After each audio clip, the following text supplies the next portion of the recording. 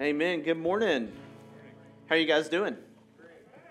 That was a good time of worship this morning. Hope you enjoyed it. My name is Tyler. I'm one of the pastors here. Glad that you're here. For the visitors in the room, so glad that you're here. Thank you so much for joining us online as well. If you've been here the last couple of weeks, it's been a good summer, I think. I hope you agree. And last week in particular, just the baptism that happened, that was just such a sweet time as we got to celebrate baptisms, and we've celebrated baptisms all throughout the summer, and just wanted to stop for just a minute and just talk about baptism, and so, if you haven't been baptized and you follow Jesus, that is something that the church honors as a sacred moment, and I would encourage you to do that, and again, all it is just the opportunity to say, hey, I publicly identify with Jesus Christ and His death and resurrection. And so that's the picture. I love the picture. You go down in the water dead and you rise up alive. And, whether you've been baptized before or not, as Travis led us last week, he got baptized and he didn't remember as a child, and it had no spiritual significance for him. And so that was his motivation for being rebaptized last week. And I would say that's true for all of us. If you've been baptized and there's no significance for you, or it's been so long that you don't really remember it, we always want to remember who Jesus is. Amen? We also want to remember what He's done and what He's doing in our lives. And so I just want to leave that there as we talk about baptism. Also, last week, Travis taught in chapter 8, Paul, we're in 1 Corinthians, and just food sacrifice in temples, and Paul's in this chapter, or chapter 9 that we'll be at this morning, and last week, just the freedoms that we have and the freedoms that we are to enjoy. And Paul was talking about, hey, you're free to eat, that's what you do, and Paul's going to touch on that again this morning. He's also going to touch on just his defense as a leader of the Corinthian church, and then we're going to get to a couple of the most famous verses, I think, in all of Scripture at the back end of chapter 9, so we'll be there. It got me to thinking, just as last week and this week, and, one thing I was thinking of is I like arcades. Do you like arcades? Who remembers arcades, right? And I don't know, like if you think about just how Stranger Things has been so popular this season 4, and if they've hit all the things. They hit the mall, they hit the arcade, they hit the haunted house, and all the things, all the tropes from 80s movies. If you are blessed to be an 80s child or grow up or look back, it's funny, I've got my kid, my 13-year-old tries to explain to me 80s things that she was not even around for, and I'm like, I don't think you quite get it yet, but that's okay, right? And it's just so funny to me. But one thing that I just remember is I love arcades and the freedom of arcades. And there's a game for everybody, and so like we used to, like my parents would drop me and my cousin off, and they'd hand us some quarters and say, we'll see you in 2 hours, right? And so the trick was how can we stretch 2 hours worth of quarters before they come back? Because, it's just always a tightrope kind of thing. But one time, we came across a game. You ever come across a game where they're free? Like there's so many credits in. By the way, favorite game ever, and you could disagree, which I'm right and you're wrong, but best arcade game ever is Galaga. I'm just going to say. Yeah, that's right. There it is, Galaga. If you like Centipede or Space Commander or whatever that crap's called, it's not any good. So I'm just going to say. But it's Galaga. It's always Galaga. But here's the thing. So we came across this arcade game. I think it was Galaga, actually. Which, by the way, Galaga has like 277 levels, right? And then guess what happens when you beat 277? It starts back over at 0.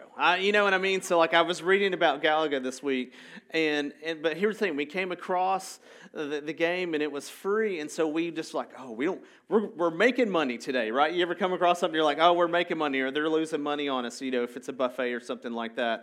And we played it for so long, we got tired of it because it was free. It didn't cost us anything. You ever have that feeling in your life where it's like, gosh, this is so good, it's so easy, but I'm looking for a challenge. I'm looking for a challenge. So we actually moved on to some other games. And so as I think about free and freedom and some of the themes that Paul's going to be talking about in chapter 9, one question I want you to ponder this morning as we begin, as God's children, if you know Jesus as Lord and Savior, God's child, as God's children, are we free to enjoy our freedoms? Are we free to enjoy our freedoms, or do we enjoy freedoms to make us free? Do we enjoy freedoms to make us free? Which side of the equal sign, if that was an equation since school is starting, which side of the equal sign do you fall on? Are we free to enjoy our freedoms, or do we enjoy freedoms to make us free? And so something to be mindful of as we look at chapter 9 today is Paul was ever and always confident that nothing could or would, as we just sang about. Like, I love this, how all this kind of works together because God's good.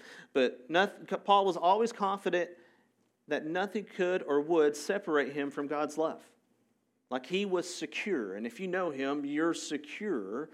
But he also, and so like he was free, right? Like he was free. He was secure in his free and being free before God the Father. But he never presumed his salvation regardless of how he lived his life or how he expressed the freedoms that come on the backside. See that? Like, Paul never was concerned about his freedom or the freedoms that he could enjoy. And so as we think about that this morning, 3 sections in chapter 9 this morning with 5 observations as we make our way. By the way, if you want to go deeper, there's a study guide on the back table you could grab as well. But in section 1, verses 1 through 14, I just want to read that out loud, and we're just going to make our way through the chapter this morning. Okay, so starting in verse 1, chapter 9, Paul says, so here you go, freedom and being free. Am I not free? Am I not an apostle? Have I not seen Jesus our Lord? Are not you, this is Paul writing to the Corinthians, my workmanship in the Lord? If to others I am not an apostle, at least I am to you, for you are the seal of my apostleship in the Lord. This is my defense to those who would examine me. Do we not have the right to eat and drink? Similar back to chapter 8. Do we not have the right to take along a believing wife? Similar along back at chapter 6 and 7. As do the other apostles and the brothers of the Lord and Cephas? Or is it only Barnabas, and I, who have no right to refrain from working for a living? Who serves as a soldier at his own expense? Who plants a vineyard without eating any of its fruit? Or who tends a flock without getting some of the milk? Do I say these things on human authority? Does not the law say the same? For it is written in the law of Moses, you shall not muzzle an ox when he treads out the grain. Is it for the oxen that God is concerned? Verse 10, does he not speak entirely for our sake? It was written for our sake, because the plowman should plow in hope, and the thresher thresh in hope, for sharing in the crop. If we have sown spiritual things among you, is it too much if we reap material things from you? If others share this rightful claim on you, do we not even more? Nevertheless, we have not made a use of this right, but we endure anything rather than put an obstacle in the way of the gospel of Christ. Do you not know that those who are employed in the temple service get their food from the temple, chapter 8, and those who serve at the altar share in the sacrificial offerings? In the same way, the Lord commandeth that those who proclaim the gospel should get their living from the gospel. Okay, so a lot of stuff going on, a lot of repetition. Paul usually builds his arguments on top of each other, and he comes back and uses themes as defense, and as he's answering questions to the Corinthians who are saying, hey, are you our person? Because you don't act like the other people that might be our person, right? You're not our, you don't act like other leaders. And so verse 1, Paul asks 4 questions, and the answer is already apparent in the way that he asks the question. Yes, Paul is free. We just talked about that a second ago. And he's an apostle. He has seen Jesus. If you know his story on the road to Emmaus, Jesus spoke to him in a vision in the sky, and Paul counts it as if he was physically in the presence of the Lord, just like the disciples were of Peter, which he'll mention here in just a second. And then finally, also in verse 1, he helped crafted the church at Corinth.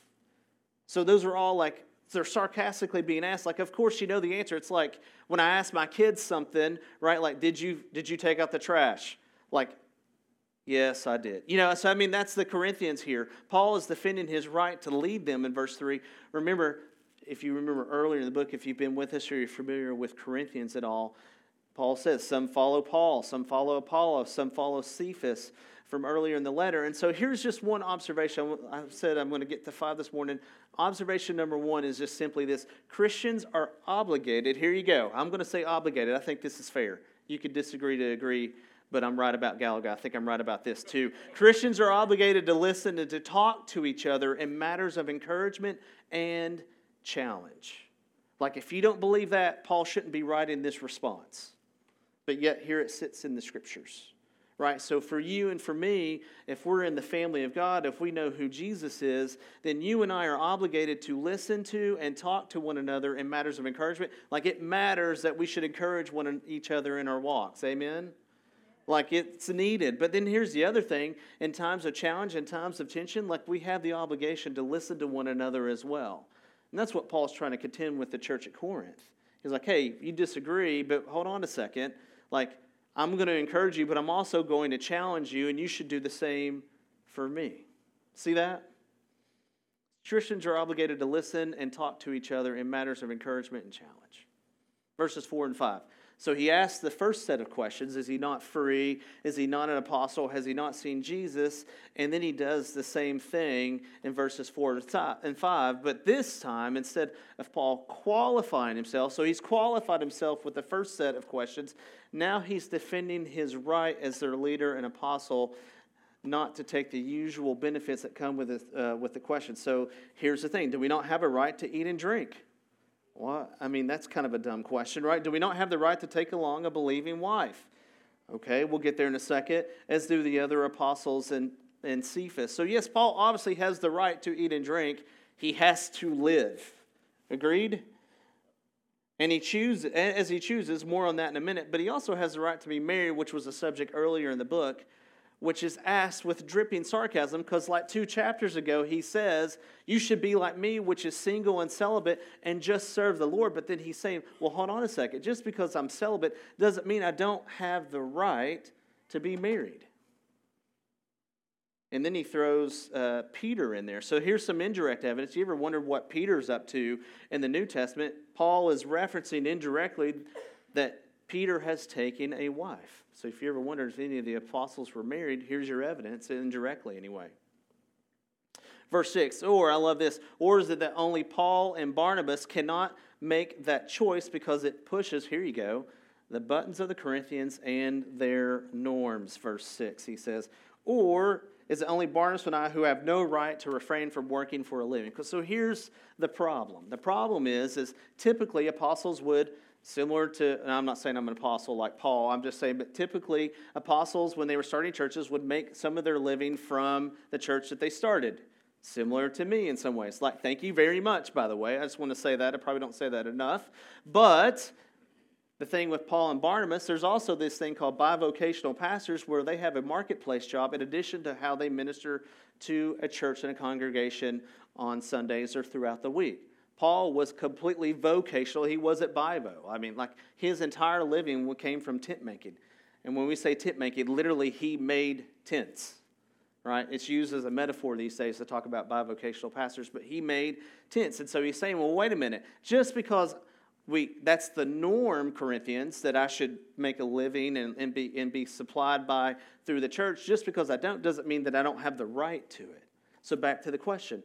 Are you free to enjoy the freedoms, or do you enjoy the freedoms to be free? What do you think Paul's saying here? Right? What do you think he's saying? And the other part, too, is it's pushing buttons on and norms. That should happen. But there's always, just by the way, just when norms and buttons get pushed, maybe in our world, maybe in the outside world, maybe in the Corinthians world, there's usually some kind of path to get from where the tension is on the backside of it to where unity comes. Hence, observation number 1, that we have the obligation to encourage and challenge one another and to listen and hear and receive.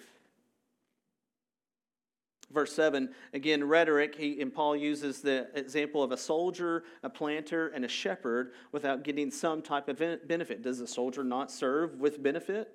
Well, okay. He doesn't just serve for himself and not get anything. Otherwise, he wouldn't be a soldier anymore. as far as the planter goes, surely the guy who plants the vineyard could eat some of the grapes, and then the shepherd, he's tending the flock, there's milk available, he should probably drink it, because I don't think there's 7-Elevens and Stripes running around the corner, right? Like, you can't go get the Slurpee around the corner when you're tending the shepherd. And so there again, it's sarcasm, but the truth is if that's good for them, why is it not good for Paul? So what's the issue? And it's this, in verse 9, reference in the original scripture or the Old Testament, it's from Deuteronomy 25. But Paul takes the verse here he quotes and changes the application to its current context as he's writing to the Corinthians. So just so you know, this is how you should read the Bible, exactly what Paul is doing in verse 9. He takes the original meaning and makes it apply to the modern context of the Corinthians. And he says this in verse 9. I just want to read it again real quick. Does the law not say, so this is the Old Testament law. So this is like, you're dead if you don't follow this law. It's one of those laws, right? Maybe not up there with, having other gods before God, but it seems pretty dangerous. But anyway, does the law not say the same? For it is written in the law of Moses, there you go, you shall not muzzle an ox when it treads out the grain. It's good for an ox to catch a few bites while he labors for your bites. Right? Makes sense? Like for me, is it good for the ox or is it for us? Paul is asking the rhetorical question. Jesus would say in Matthew 5, if we could jump there, which I'll just do it from memory, Jesus says, consider the birds of the field, how much more will the Father take care of our needs? Right? How much more will the Father take care of our needs? In Matthew 5, where it's like, if you know that passage, don't store treasure where moth and rust will destroy it, lay up treasure in heaven.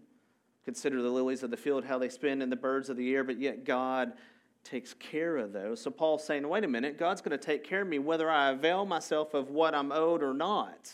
God's going to take care of you because he's faithful, and his faithfulness isn't always dependent upon what we do, although it helps. Obedience is a good thing, a godly thing. Verse 10, and then Paul actually is referencing something that he'll write later in 2 Timothy about the plowman. Don't the plowman and the thresher hope to share in the crop? Here's the thing I always do. One of my greatest parenting tools ever. So parents in the room, you should write this down because it's amazing. I love it. It's called Daddy Tax. It's not mine, but I watched someone else use it. So anybody know what Daddy Tax is? Right? Here it is. When your kids ask you to open something, you get something from it. I tax it. And usually we give them chips because I don't want to buy chips because I eat chips. Like if there's chips and salsa, that's what I'm going to eat for lunch because that's how I roll. Right? But if there's chip bags running around or lying around that are singles, I know I'm going to open one, which means I'm going to get one. Right? Daddy Tax. You should use it. It's great. You do. There you go. Someone does it, right? But that's the thing. That's what Paul's saying. He's like, wait a minute. Don't the people who are putting in the effort and the work have the right to take something? Or do they have the right not to? Verse 11, I love this. If Paul sows spiritual things, is it too much to make a living from it and uses, as I said, Old Testament and New Testament references? And so here's the thing. Verse 13, Paul sums all this up. Because to Paul it would be a barrier to the gospel.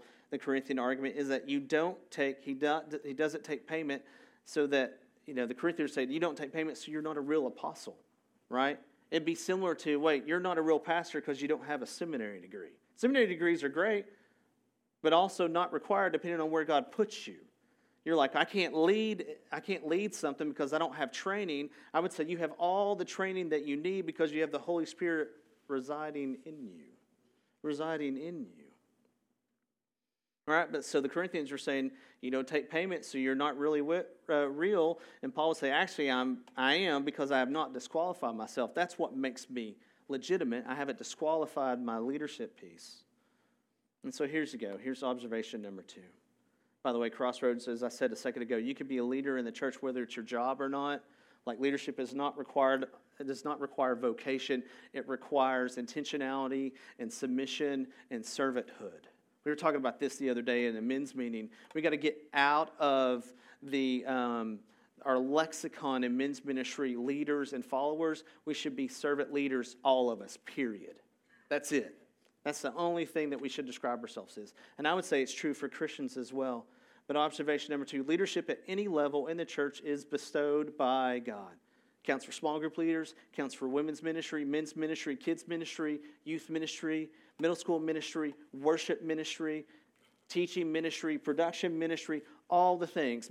It's all bestowed by God. But also realize then how that leadership is followed by the people. It's a catch-22, right? It's given, but also you got to respond because you've heard this statement, right? It's if nobody's following you, you're just out on a walk somewhere, right, by yourself, like you've heard that.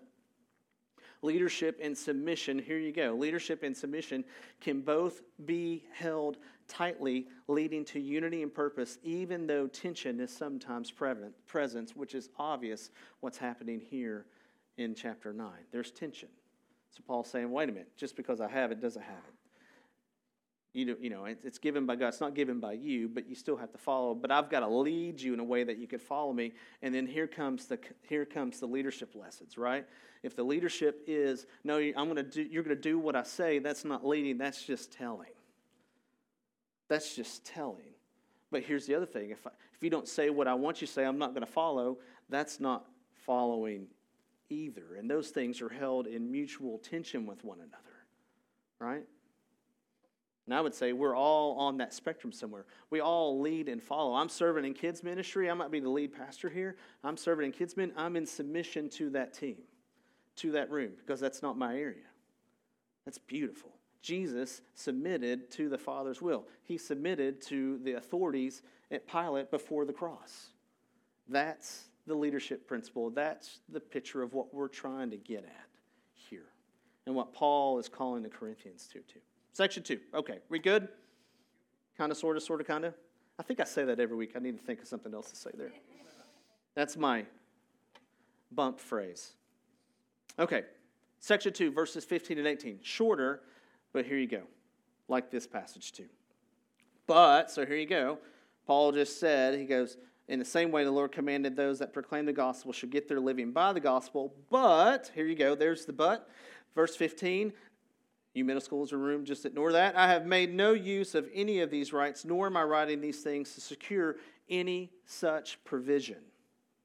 For I would rather die than have anyone deprive me of my ground for boasting. For if I preach the gospel that gives me no ground for boasting, for necessity it is laid upon me. Woe to me if I do not preach the gospel. For if I do this of my own will, I will have a reward. But if not of my own will, I am still entrusted with a stewardship. What then is my reward? Verse 18 says, that in my preaching I may present this gospel free of charge, so as to not make full use of my right in the gospel. Okay.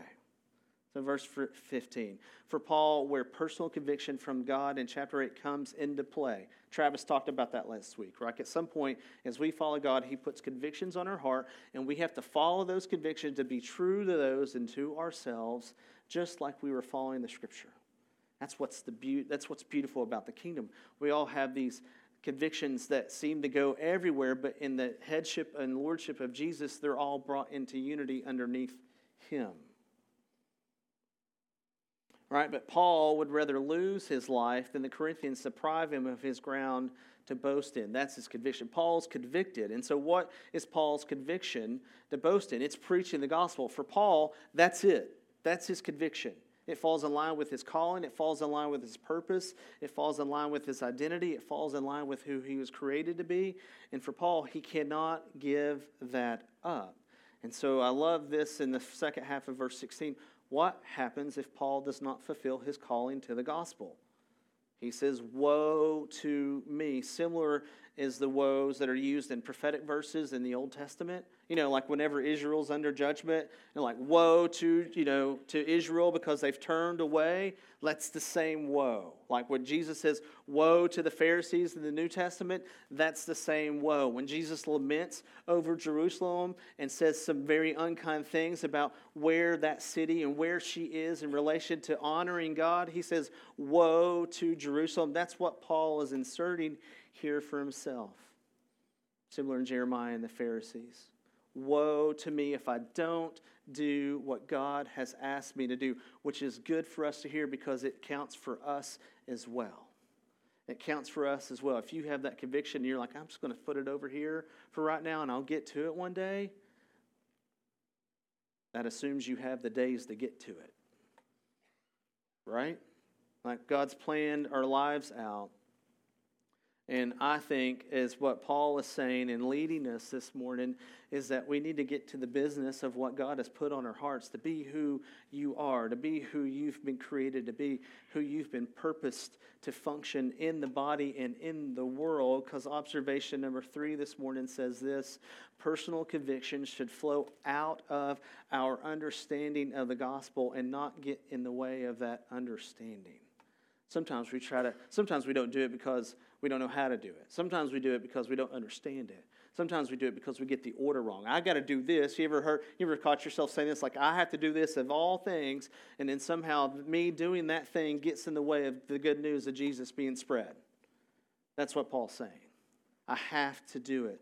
But there's an order, and it's the gospel. It's always gospel first, conviction second. Back to 2 weeks ago when I said we actually should be bending our lives around the gospel, not bending the gospel around our lives to suit our preferences and practices. So what does that mean to you and to me today? Is one, we have to understand the gospel, and two, we have to do the work in community with one another. That's why we need each other. Like, I need people saying, you know that thing that you say you want to be about? Like, you don't do it, or you're doing it wrong, or you should do it this way because I see this. Like, we all need each other. It takes a family, a community to do that, but then also to put aside whatever I would want for my life and say, actually, Jesus, what you want for my life is better than what I would want anyway. That's how Paul could say, I don't care about the provision that you would offer me because I want to be free. Woe to me if I don't preach the gospel because I got to tell you the truth. And if you pay me, I may not be willing to tell you the truth. There you go. Verse 18, because Paul knows if he's obedient in his faith to Jesus, he will get a reward here and to heaven. I just want to say, I know we sang about heaven this morning, and we should always be doing that, but there is a blessing here for us too. And a lot of times I catch myself, maybe you do the same thing, where I catch myself delaying the reward here on the finite side of things for the eternal one, because the eternal one's going to be so great, but I leave things on the table here. It's what's the phrase? Like, we're so heavenly minded, we're out of the world, but we're not in it. I think that's an issue as well. Far too many of us don't partake of our position and our calling and the rewards today. We leave them on the table for the world and other things, or maybe we just kind of just ignore them. I don't know. Section 3. Almost finished. Starting in verse 19. So there you go. So Paul wants to make full use of his right in the gospel. So here you go, verse 19. This is where I want to spend the rest of our time. For, though I am free from all, I have made myself a servant to all, that I might win more of them. To the Jews I became a Jew in order to win Jews. To those under the law I became as one under the law. And he says in parentheses, though not being myself under the law, that I might win those under the law. Paul's free, but he's going to act like it because he wants to interact with people who think that way. 21, to those outside the law, I became as one outside the law. And he says again, not being outside the law of God, but under the law of Christ, that I might win those outside the law. To the weak, I became weak, that I might win the weak. I have become all things. Here's the most famous passage, or one of the most famous verses in the Bible. I have become all things to all people. You know it, right? You've heard this before. Be all things to all people. This is where this comes from. I have become all things to all people, that by all means I might save some. Might save some.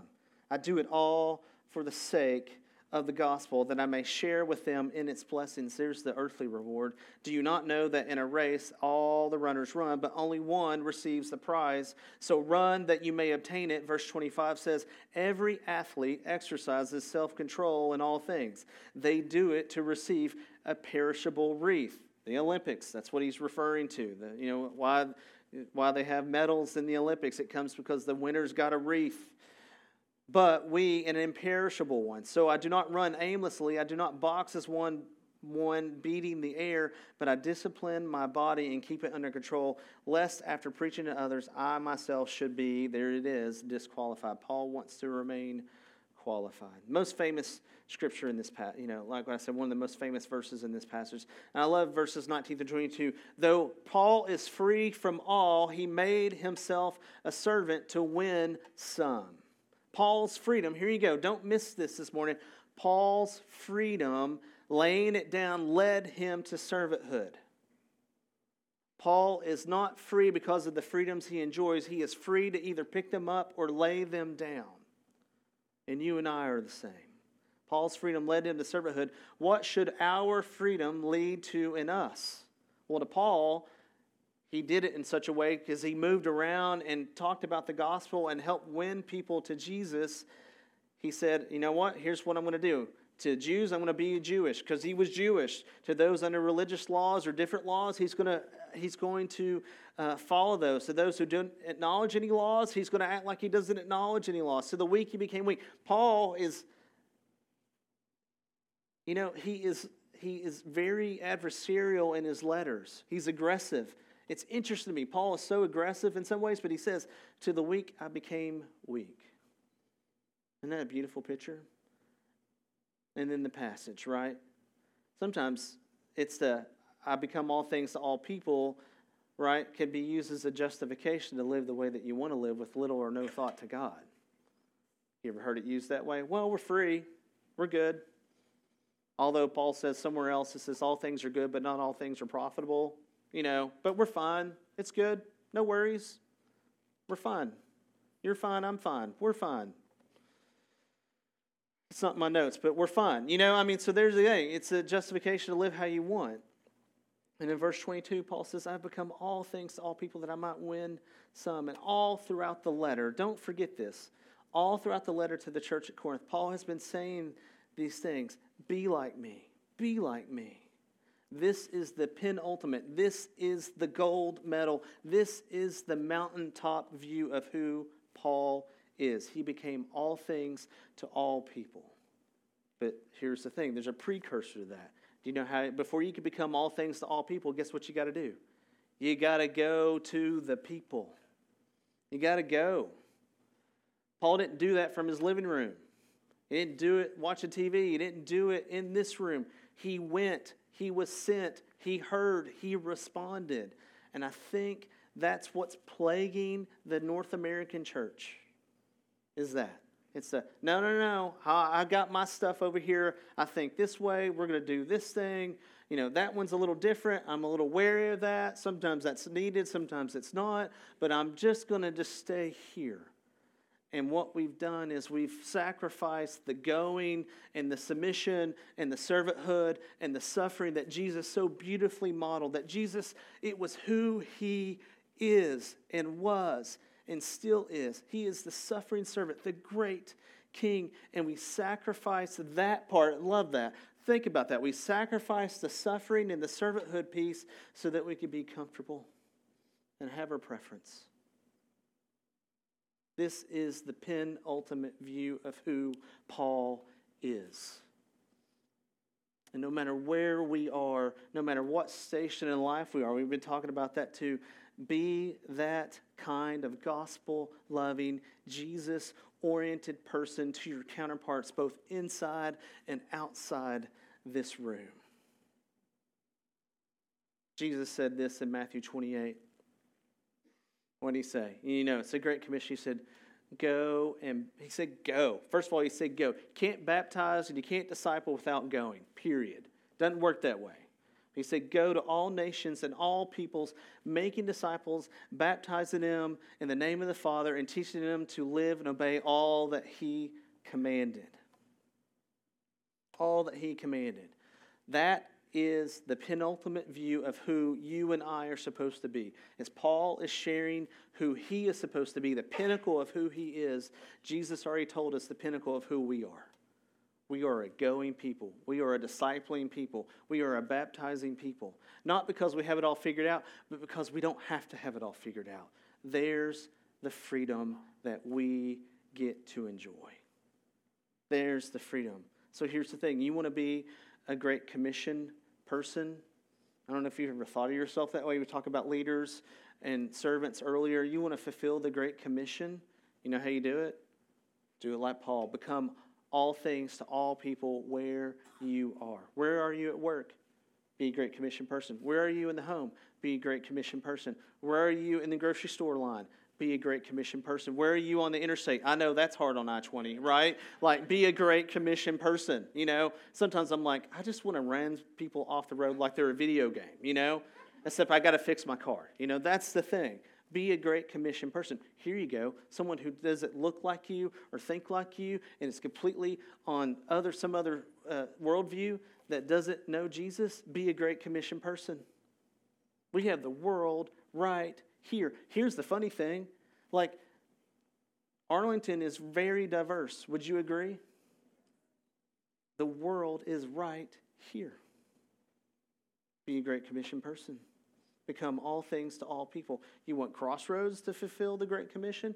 This church has to become all things to all people, both here in Pantego and in Arlington. Corinth, by the way, is wildly pluralistic. I think we've hit those chapters, have we not? Like, it's almost kind of crazy how pluralistic it is. How many worldviews are all in the melting pot of what Corinth is. But guess what? So is Arlington. So is this country. So is this state. And it takes all people to reach all peoples. But yet we say, no, I'm going to win you to my argument because I want to be right. Jesus never cared about being right. Observation number 4. We are called to reflect the gospel to all nations and all peoples. Period. We are called to reflect the gospel to all nations and all peoples. Now, we have lots of opportunities to do that here, which we're working on and we want to get better at and get more. We want that ingrained. Like, I want that to be ingrained in behavior here. Also, we send people out. We support people who have been sent out, right? Some people go, some people pray, some people pay, and then everything in between, right? Those are all the fixed points on the spectrum. Next week is Mission Sunday, where we'll get to hear reports about what God did in some of our Crossroads family when they went on mission trips this summer. It's going to be good. I would encourage you to be back so that we could hear what God is up to. Because here's the thing. God is moving. And we think, I don't know how God can move in this environment. But yet he's moving all over the globe. Can we join in that? I want to join in that. I don't want to be a country club. I just don't. And then Paul says this in verse 23. Paul does all things for the sake of the gospel, period, end of sentence. He becomes all things to all people, and he does all things for the sake of the gospel so that he may share with them, the people who he's becoming all things to, in the blessings of the gospel. Like, if you're like, I'm good, I'm saved, you are leaving rewards on this side of eternity, on the table, in the cupboard, not being used. Not being used. I've been thinking a lot about this. I've had this written on a Post-it note on my desk for a while. It's about contentment. Contentment is not getting everything we want. Now, I would say that makes me feel pretty content, right? I could have the house, the car, the kids the way I want my kids to be, right? An Xbox, I don't know, money in the bank account, all these things, right? I don't know. Contentment is not, this is what the world would say, contentment is not getting everything we want. That's called consumerism. Agree? Amen? Okay. Contentment is not getting what we deserve before a holy God. And you and I should minister out of that position. Contentment is not getting what we deserve. Because here's the thing, I could do all these things, but oh my gosh, if God decided to pour his wrath on me, I am done. Because there is nothing I can do to ever make up the gap between where I am and what he is. What he is. But Jesus died. And so observation number 5. It is an eternal life-changing blessing to receive the gospel, but also a temporal one to give it away to others. I think we forget that sometimes in our busyness. It is a blessing to receive, but also a temporal one here and now, today, to give away the good news of Jesus to someone who is thirsty and drinking sand, chasing after consumerism, thinking it's contentment. And then in verse 24, another famous verse. I just want to read this. Do you not know that in a race all the runners run, but only one receives the prize? So run that you may obtain it. Here you go. I'm going to try to wrap it all up in this bow.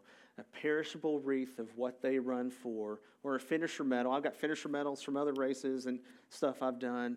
You know, I don't like finisher medals because I think it teaches something that's not good, but I certainly like to receive it when I finish a half marathon or something like that, right? So I'm just going to say that. But here's the thing. A perishable wreath or a finisher medal are the freedoms that I was talking about earlier.